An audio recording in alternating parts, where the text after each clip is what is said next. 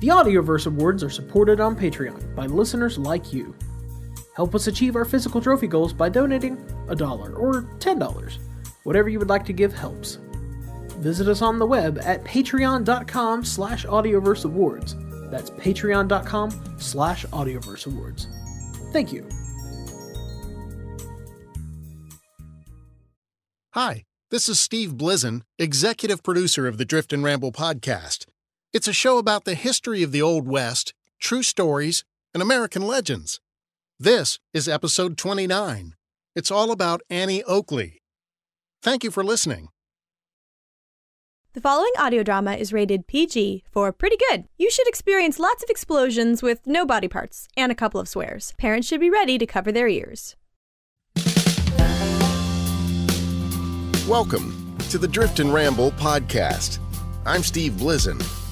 Each episode will explore true stories and American legends. From the pages of history and a few stories handed down over the years, we'll look at the people, places, and events that helped shape a nation. Stories of survival, notable frontier men and women, explorers who struck it rich, and the outlaws that stole it from them. There'll be studies of saloon girls, swindlers, banditry, and bad men, profiles of lawmen and American Indians, and the good and evil that existed between them. We'll amble through the past. We'll delve into the folklore of the times and maybe even uncover a ghost story or two. So, saddle up or settle in for the Drift and Ramble podcast. This is episode 29. Perhaps one of the best-known marksmen to spring forth from the history of the Old West wasn't a man at all. And this diminutive little sure shot wasn't even from the West. Even her name wasn't entirely accurate. And despite those few misses, there's no question this amazing sharpshooter was a woman of amazing skill and talent. She shot with such precision, in fact, that she spent her entire lifetime inspiring other women and men in a sport once considered to be one of the manly arts. For 20 years, she traveled the globe in Wild West shows, performing feats of accuracy with firearms that many thought were too impossible to be true. She inspired gunfighters and lawmen, befriended fabled Lakota chief Sitting Bull, and inspired at least one outlaw by the name of Pearl Hart. Many say Annie was born with a rifle in her hand, but Annie Oakley wasn't even her given name, and she came from humble beginnings. She was born Phoebe Ann Mosey on August 13, 1860, in a rural western region of Ohio. Her parents worked a rented farm in Patterson Township of Drake County. Her father barely survived the blizzard of 1865, and he died of pneumonia in 1866. With 6 mouths to feed, her mother instilled a strong work ethic in Phoebe. My mother was perfectly horrified when I began shooting. Tried to keep me in school, but I would run away and go quail shooting in the woods, or trim my dresses with wreaths of wildflowers. God intended women to be outside as well as men, and they do not know what they're missing when they stay cooped up in the house. At the age of 8, she made her first legendary shot. Supporting her family the only way she could, she leveled her father's Kentucky rifle at a distant squirrel and shot it for food. Incredibly, she shot it in the head, ensuring the meat would be unspoiled. But Annie's reputation as a crack shot would remain a secret for a few more years. At the age of 9, she was to leave home. Because of their family poverty, Annie was sent to the county infirmary, along with her sister Elizabeth. Here, the Eddington family teaches Phoebe how to sew. Soon, she is bound out to work for a family she would only ever refer to as the Wolves. The Wolves were supposed to provide Annie with wages of 50 cents a week, along with an education in exchange for her services providing childcare and labor. Conditions at the Wolves' den were far from ideal. She was locked in closets and even thrown out of the house for falling asleep while sewing. In her memoirs, Annie would later write, Suddenly the she-wolf struck me across the ears, threw me out into the deep snow, and locked the door. I had no shoes on, was slowly freezing to death. So I got down on my knees, looked toward God's clear sky, and tried to pray. But my lips were frozen stiff, and there was no sound. After 2 years of enduring abuse and false promises, she runs away, returning to a mother that could not support her. So once again, she returned to the county poor farm until she is 15. Now, when she returns to her mother's farm, she is the family breadwinner. She makes use of her hunting and trapping skills, selling game to locals, restaurants, shopkeepers, and hotels. Soon, the enterprising young Annie has earned enough money to pay off her mother's mortgage. She's also earned quite a reputation for her deadly aim. Ma, I left an envelope for you on the kitchen table. It's enough to pay off the mortgage on the farm. I put a little extra in there just for you. Maybe you can go buy something nice for yourself while you're in town. Later that same year, a traveling Irish showman and dog trainer by the name of Frank Butler made a boastful wager with a Cincinnati hotel owner named Jack Frost. Butler said he could outshoot any local in a match of 25 shots each. The hotel owner immediately thought of young Annie Mosey, who he had been buying fresh game from. So the hotel operator eagerly wagered a $100 prize purse. The competition was set for Thanksgiving Day. Ladies and gentlemen, because today is Thanksgiving, and because you've all come out here to see me trounce your best local sharpshooter, I give each of you my sincerest thanks in advance. Not so fast, mister. You ain't even fired a shot yet. You ever heard the saying, don't count your chickens before they hatch? I'm sorry, young lady. Have we been introduced? We're about to have a shooting competition here. You must stand over there with all the spectators. Mister, I'm about to introduce myself with the crack of this rifle. Now, if you don't mind, I'd like to get shooting. Lovely child. There must be some mistake. You can't possibly be my competition. You planning to shoot that rifle or just keep shooting off your mouth? Come on, Butler, shoot. You're not gonna let a little girl beat you, are you? Certainly not.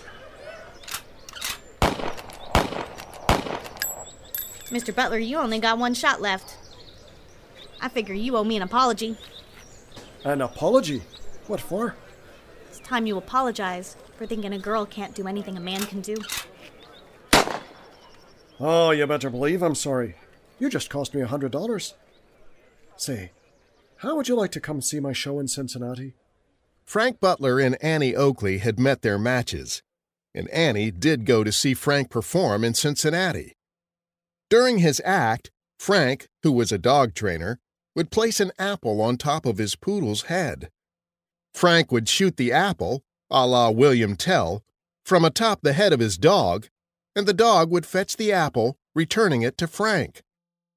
But when Annie Mosey attended the show, Frank's dog proved to be just as smitten with her as Frank was, and the dog took the apple to Annie instead. It wasn't long before Annie and Frank were courting. Though the couple did get married, confusion exists about the dates. One theory about the reason for the discrepancy was that Frank may have still been married to someone else when the two sharpshooters first set their sights on each other. Frank Butler's regular shooting partner took ill in May of 1882, and Annie filled in for him, wowing the crowds with her uncanny shooting prowess. And it was here that she first adapted the stage name Annie Oakley, her last name taken from the name of the neighborhood in Cincinnati where she and Frank Butler had settled down. On stage, she became Annie Oakley, but off stage, she was Mrs. Frank Butler. Annie, Frank, and their dog, George, toured the country for the next few years, giving shooting demonstrations, while faithful George took center stage with that apple on his head. Ladies and gentlemen, I know a few of you have heard the story of William Tell. My dog here, George, loves that story. He's asked me to reenact it for you. But instead of me doing all the shooting, I'm going to let Miss Annie Oakley shoot an apple off of old George's head. Now, folks, I love dogs. I love apples. And I love Miss Annie, so if she misses, I'm gonna be mighty disappointed and missing something one way or another. Are you saying you'd choose that dog or this apple over little old me? Why, Frank Butler, I must say I feel insulted. There. I reckon now you won't have to choose. Hey, George, bring me a piece of that apple, will ya? Ever the lady, Annie Oakley was a diminutive woman, standing just 5 feet tall. Though she participated and dominated in shooting competitions, offstage, she was the quintessential Victorian-aged woman at home. Carefully cultivating her public image, Annie was one of the first celebrities to understand how to brand and market herself without being seen as threatening to men. Dressing conservatively in her handmade Western-style attire and engaging in embroidery and other more modest and socially acceptable activities. She may have bested men in the once manly art of gunplay, but she was feminine at heart and never acted unladylike in any way. She even came out against the suffrage movement when she could have been the poster child for it. But by her clever design, she found it more advantageous to appear neutral on the topic, keeping friends on both sides of the issue. One day, Annie and Frank were performing in St. Paul, Minnesota, when one of Annie's adoring fans made an unusual request. He sent $65 backstage, along with the request to be photographed together with Annie. The request was unusual, and Annie thought it was overly generous. She obliged the man, however, but refused to take the cash. That man was none other than Lakota Chief Sitting Bull, who had annihilated General Armstrong Custer at the Battle of Little Bighorn. He had been so impressed with Annie's shooting abilities, he felt she had supernatural powers. Oakley and Sitting Bull became fast friends, and the chief even adopted the sharpshooter as his daughter. He also gave her the nickname Watanya Cecilia, which means Little Sure Shot, a name she would continue to use from that point forward. You are small but mighty, full of courage and wisdom beyond your years. Little Sure Shot, you are blessed with magic. I would like to adopt you into my family. I will keep you in my heart, like this photograph of us, together, forever. Aw, shucks, Chief. You sure do know how to make a girl blush. But Annie was a shrewd businesswoman and self-promoter. She contacted a trade publication and ran an advertisement to promote her meeting with this legendary Native American figure. Yeah, just get that to print as quick as you can, and please make sure they get my name right. It's Annie Oakley. Got that? Sitting Bull was still a political prisoner at the time and stationed at Fort Yates. He had been in town for other business when the two met, and they remained friends.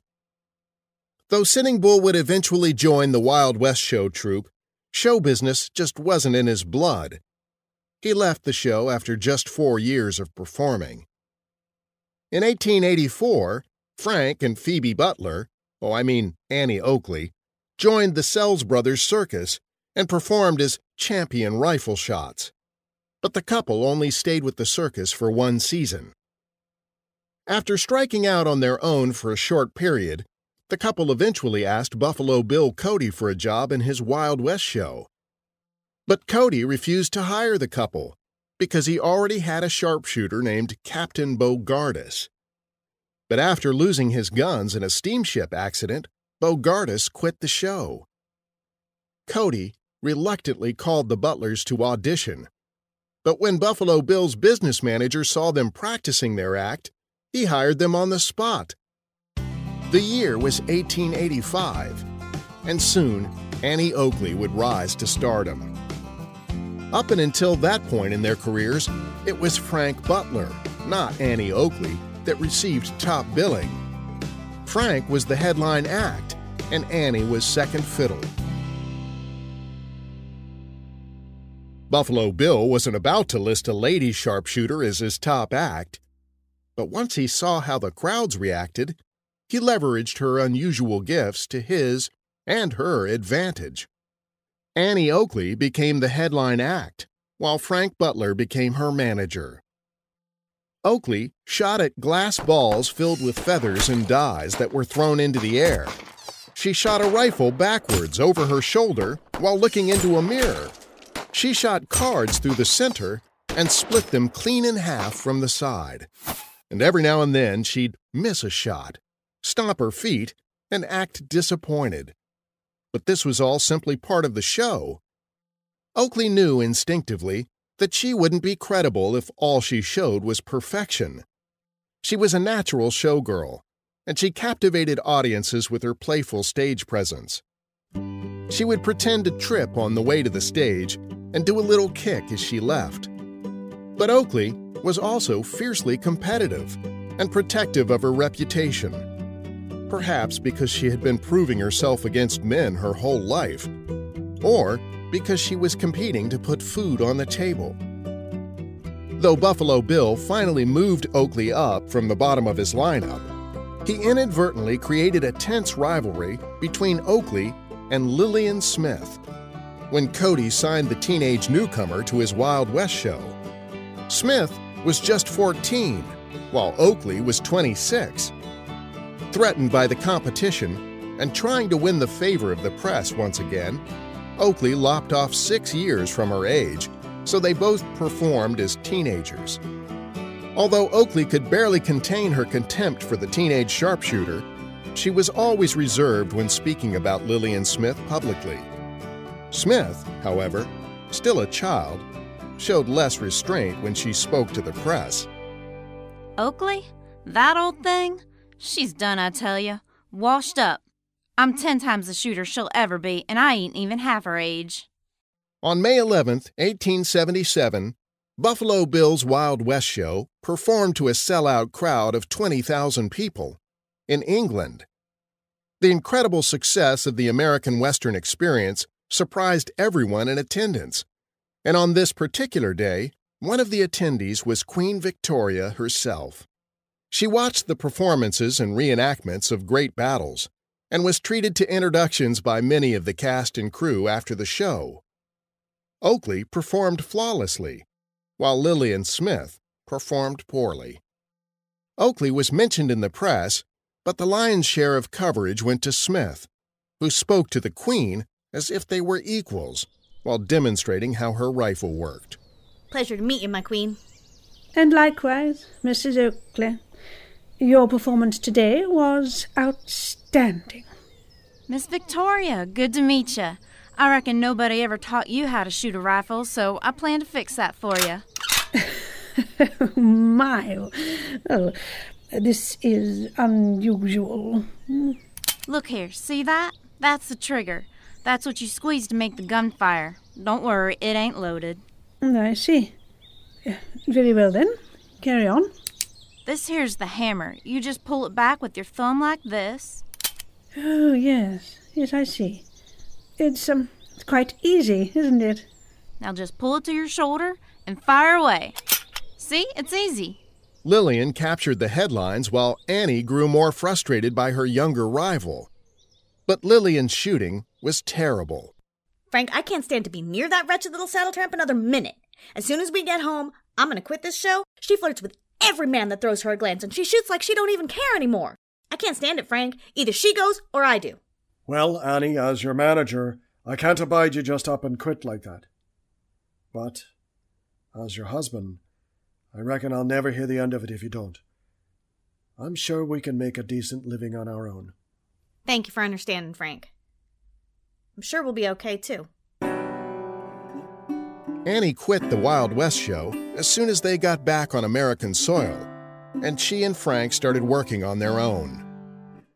The two had mild success as a standalone act and toured the country performing. Eventually, Annie would star in a play titled Deadwood Dick. But the play and the theater company did not fare well. But if Annie was a crack shot, she was just as shrewd as a businesswoman, and she remained in touch with Buffalo Bill. About the time that Annie and Frank made their triumphant return to Buffalo Bill's Wild West show in 1889, Lillian Smith quietly departed. Annie was about to become an international star, and some believe she could have single-handedly prevented both World War I and World War II. While touring overseas, she stayed in Paris for 6 months. Then the troupe traveled through parts of France, Spain, Italy, Austria, Hungary, and ended up in Germany. While performing in Berlin, she had won the admiration of Friedrich Wilhelm II, or Kaiser Wilhelm, the last German emperor and king of Prussia. Kaiser Wilhelm was a frequent audience member during the Wild West show's European tour. A staple of Annie's sharpshooting act was to shoot the ashes off a lit cigar dangling from the mouth of a volunteer. And since no one in their right mind would volunteer for this particular act, Annie's husband Frank usually performed with Annie. Then, one night, near the end of their tour, Annie called for volunteers, and something unusual happened. Ladies and gentlemen, by now you've all seen me shoot, and you know I usually hit what I'm aiming for, so, for my next act, I'm now going to shoot the ashes off a lit cigar. Now I'm going to take the shot at 50 paces, and the cigar is going to be right over there by that chair. Thing is, I need somebody to sit in it, because that cigar is going to be between the lips of some lucky audience member. Can I get any volunteers?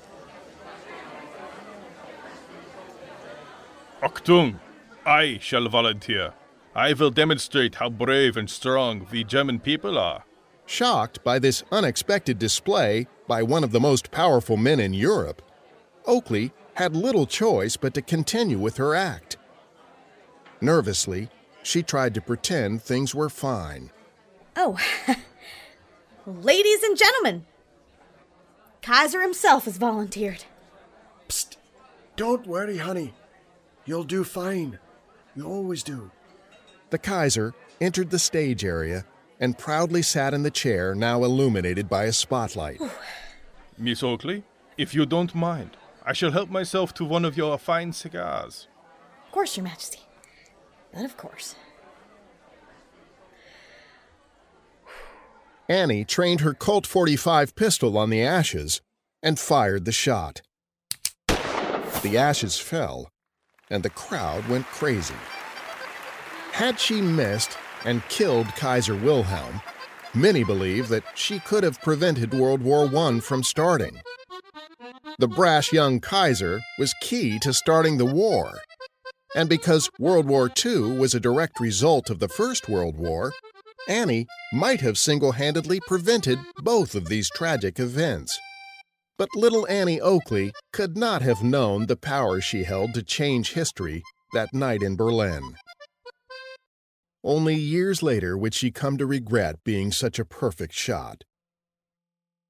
When Annie and her husband Frank returned to the United States, she received top billing in Buffalo Bill's show, and she commanded a hefty salary, too.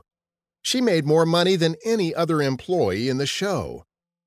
Though she and Frank grew weary of their life on the road, they did one more overseas performance for the Queen of England in 1892. Women found her irresistible.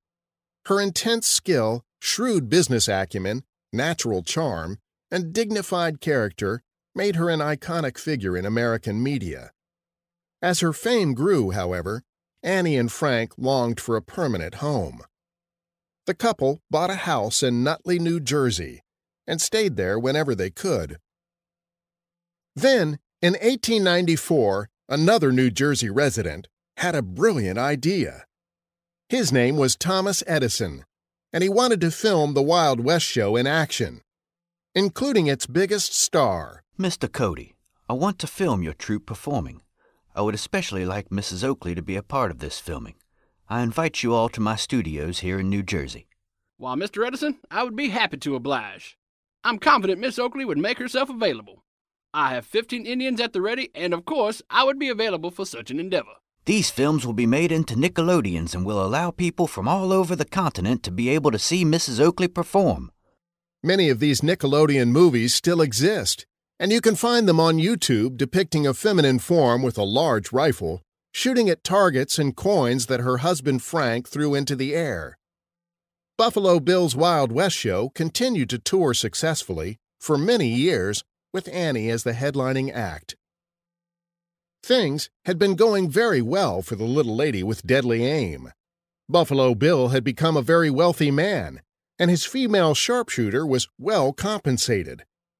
But on a moonlit autumn night, as the show traveled by train from North Carolina to Danville, Virginia, tragedy struck, nearly ending the Butlers' careers. On October 29, 1901, when the troupe was traveling to their final performance of the season, a simple human error nearly caused the show to fold. To move all the people, animals, and supplies from one town to another, 2 trains were required to haul all their gear. As the first train rumbled down the tracks, a telegram arrived instructing the switchman to let the show train pass. What he missed were the details that there were 2 trains traveling on the line. The first train, which carried Buffalo Bill, sailed past the switchman Frank Lynch, who then pulled the switch before the next show train arrived. Now, looking down the tracks through the moonlit sky, Lynch saw the approaching headlight of a 3rd train, and he knew there would be no time to avoid a collision. Brakes squealed, sparks flashed, and the sound of iron and steel colliding filled the cool night air.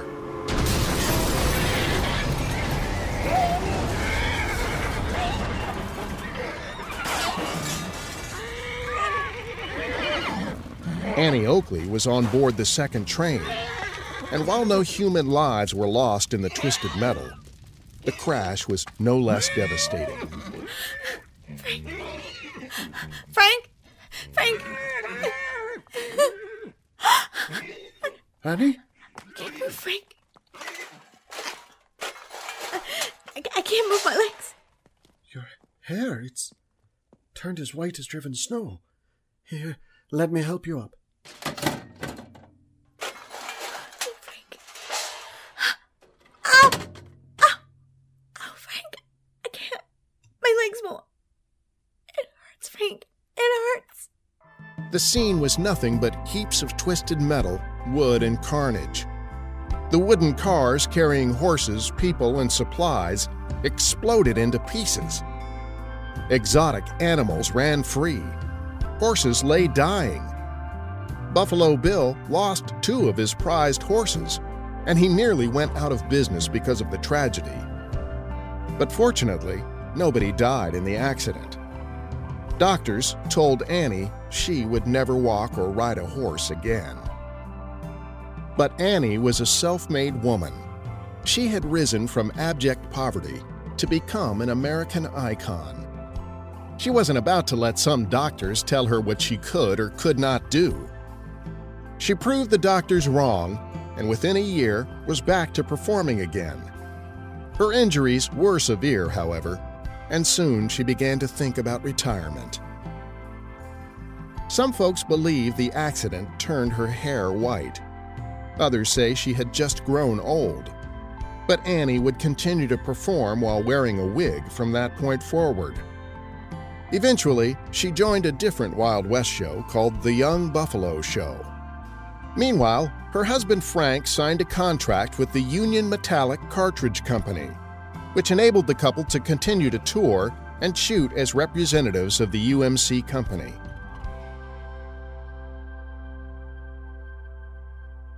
For years, Annie Oakley had been the princess of the West, and that sharpshooting, squeaky clean, and wholesome public image had been carefully crafted, even if she really wasn't from the West. But that didn't stop an unscrupulous imitator from capitalizing on the Annie Oakley name. A stripper named Maud Fontanella had been using Annie Oakley as her name. On August 11, 1903, a headline burst across the Chicago Morning Herald. Famous woman crack shot, steals to secure cocaine. The newspaper, one of 2 Chicago papers that ran the story, was famous for its aggressive reporting.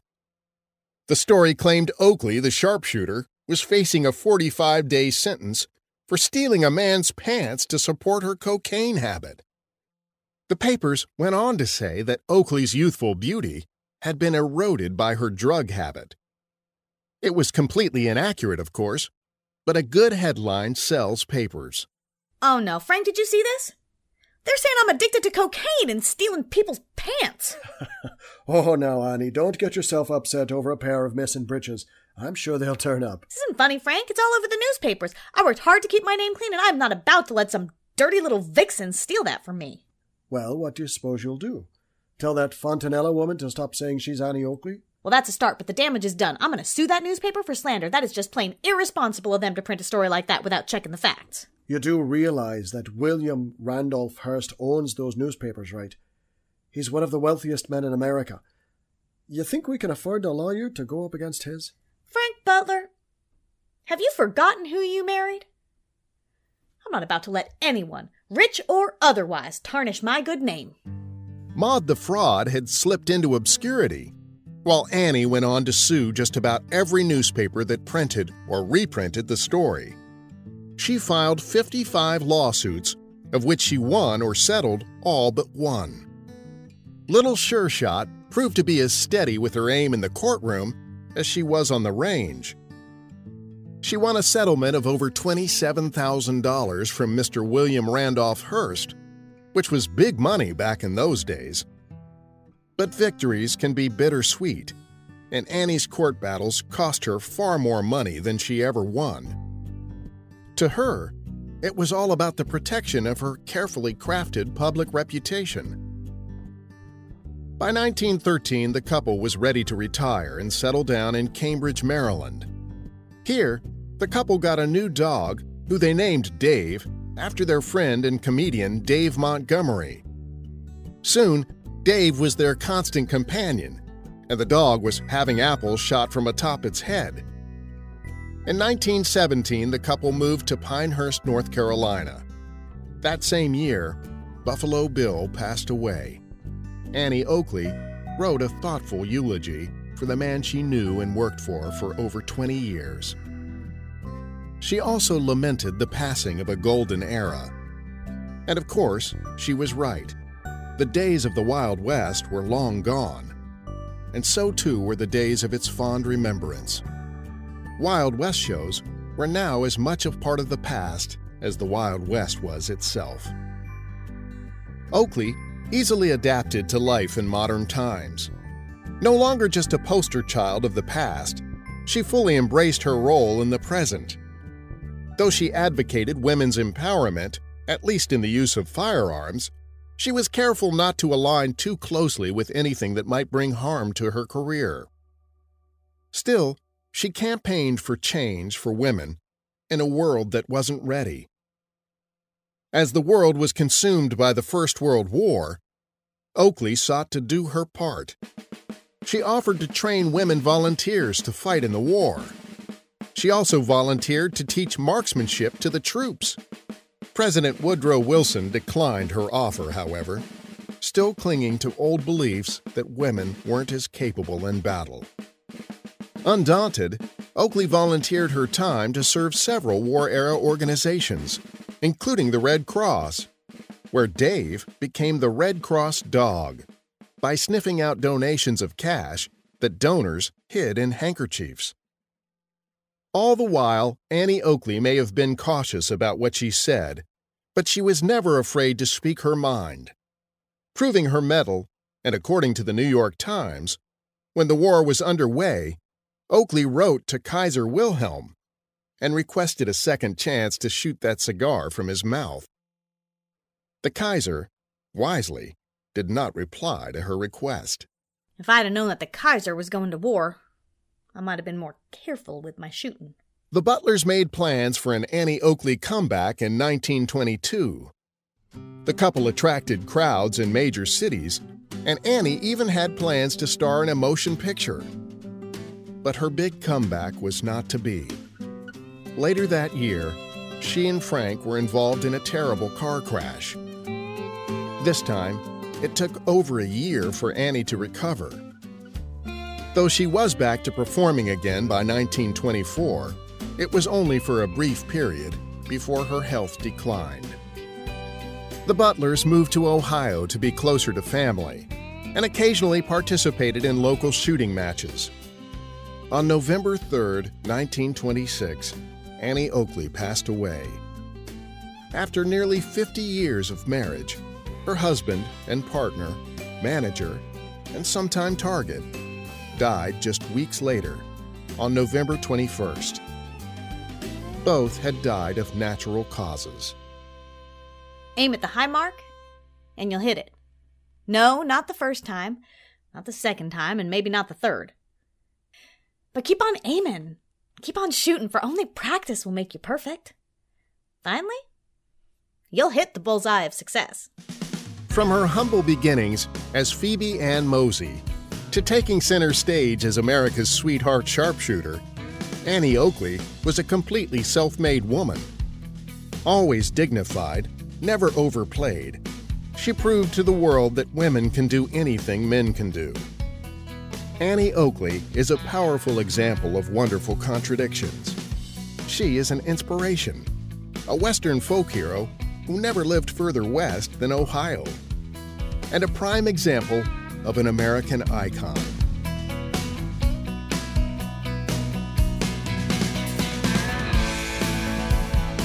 Many resources were utilized in researching this episode. Although every effort has been made to provide facts, some discrepancies may arise. I'd like to acknowledge the following resources: The New York Times, Buffalo Bill Wild West Show, OurState.com, Smithsonian Magazine, SmithsonianMag.com, CenterOfTheWest.org, Biography.com, History.net, TheVintageNews.com, PublicDomainReview.org. Thanks to all our listeners. Thanks to all who participated in making this episode. And a huge thank you to all of you new Patreon supporters. Our unscripted episode brought in 3 new supporters. I'd like to personally thank Emily Winfield for becoming a Posse member. Emily helped us meet a long-standing goal, and we're thrilled to have her join the Posse. Thank you, Emily. And thanks to Jeffrey Milton and Kinsey Pina. Your support and feedback means the world to us. Based on the response to our unscripted show, we may do this again in the future. And if you have a comment, feedback, or advice, please contact us directly at driftandramble@gmail.com. That's driftandramble@gmail.com. Our Patreon page is where you'll find cast lists, show notes, and exclusive content. And you'll find it at patreon.com/driftandramble. That's patreon.com/driftandramble. And speaking of cast lists, today's episode included the lovely and talented Rhiannon McAfee as Annie Oakley. Greg McAfee played the role of Annie's husband, Frank Butler. Sarah Golding played Queen Victoria. Danielle Reese played Lillian Smith. Austin Beach played the heckling townsfolk and Thomas Edison. Drew Prophet played Chief Sitting Bull. Mike Jansen played Kaiser Wilhelm. And Jeremy Hennessy as Buffalo Bill. You may recognize some of these other voice actors from other popular shows like Winnebago Warrior, The Legend of John Waynaby, by Audioblivious Productions, and Rhiannon and Greg McAfee from Fate Crafters' Rex Riveter Private Eye. You know, Fate Crafters Network is a group of independent audio drama creators, and among the shows are a number of outstanding talents. Sci-fi and space fans will love shows like Spines and the absolutely outstanding sci-fi anthology, Theater of Tomorrow. But starting tomorrow is a brand new Fate Crafters show called A Girl in Space. A Girl in Space is written by the very talented Sarah Werner, who you may already know from her popular Right Now podcast. We can't wait to hear how Sarah brings her incredible writing skills into play in A Girl in Space. Abandoned on a dying ship in the farthest reaches of known space, a young scientist fights for survival and patience with the onboard AI. Who is she? No one knows. But a lot of dangerous entities really want to find out. Listen bi-weekly as the story unfolds for science, guns, trust, antimatter, truth, beauty, inner turmoil, and delicious cheeses. It's all here in space. And also at girlinspacepodcast.com. Check out all the fine Fate Crafters shows at fatecrafters.net. And be sure to keep your eyes and ears peeled for news of other shows coming soon to a podcatcher near you.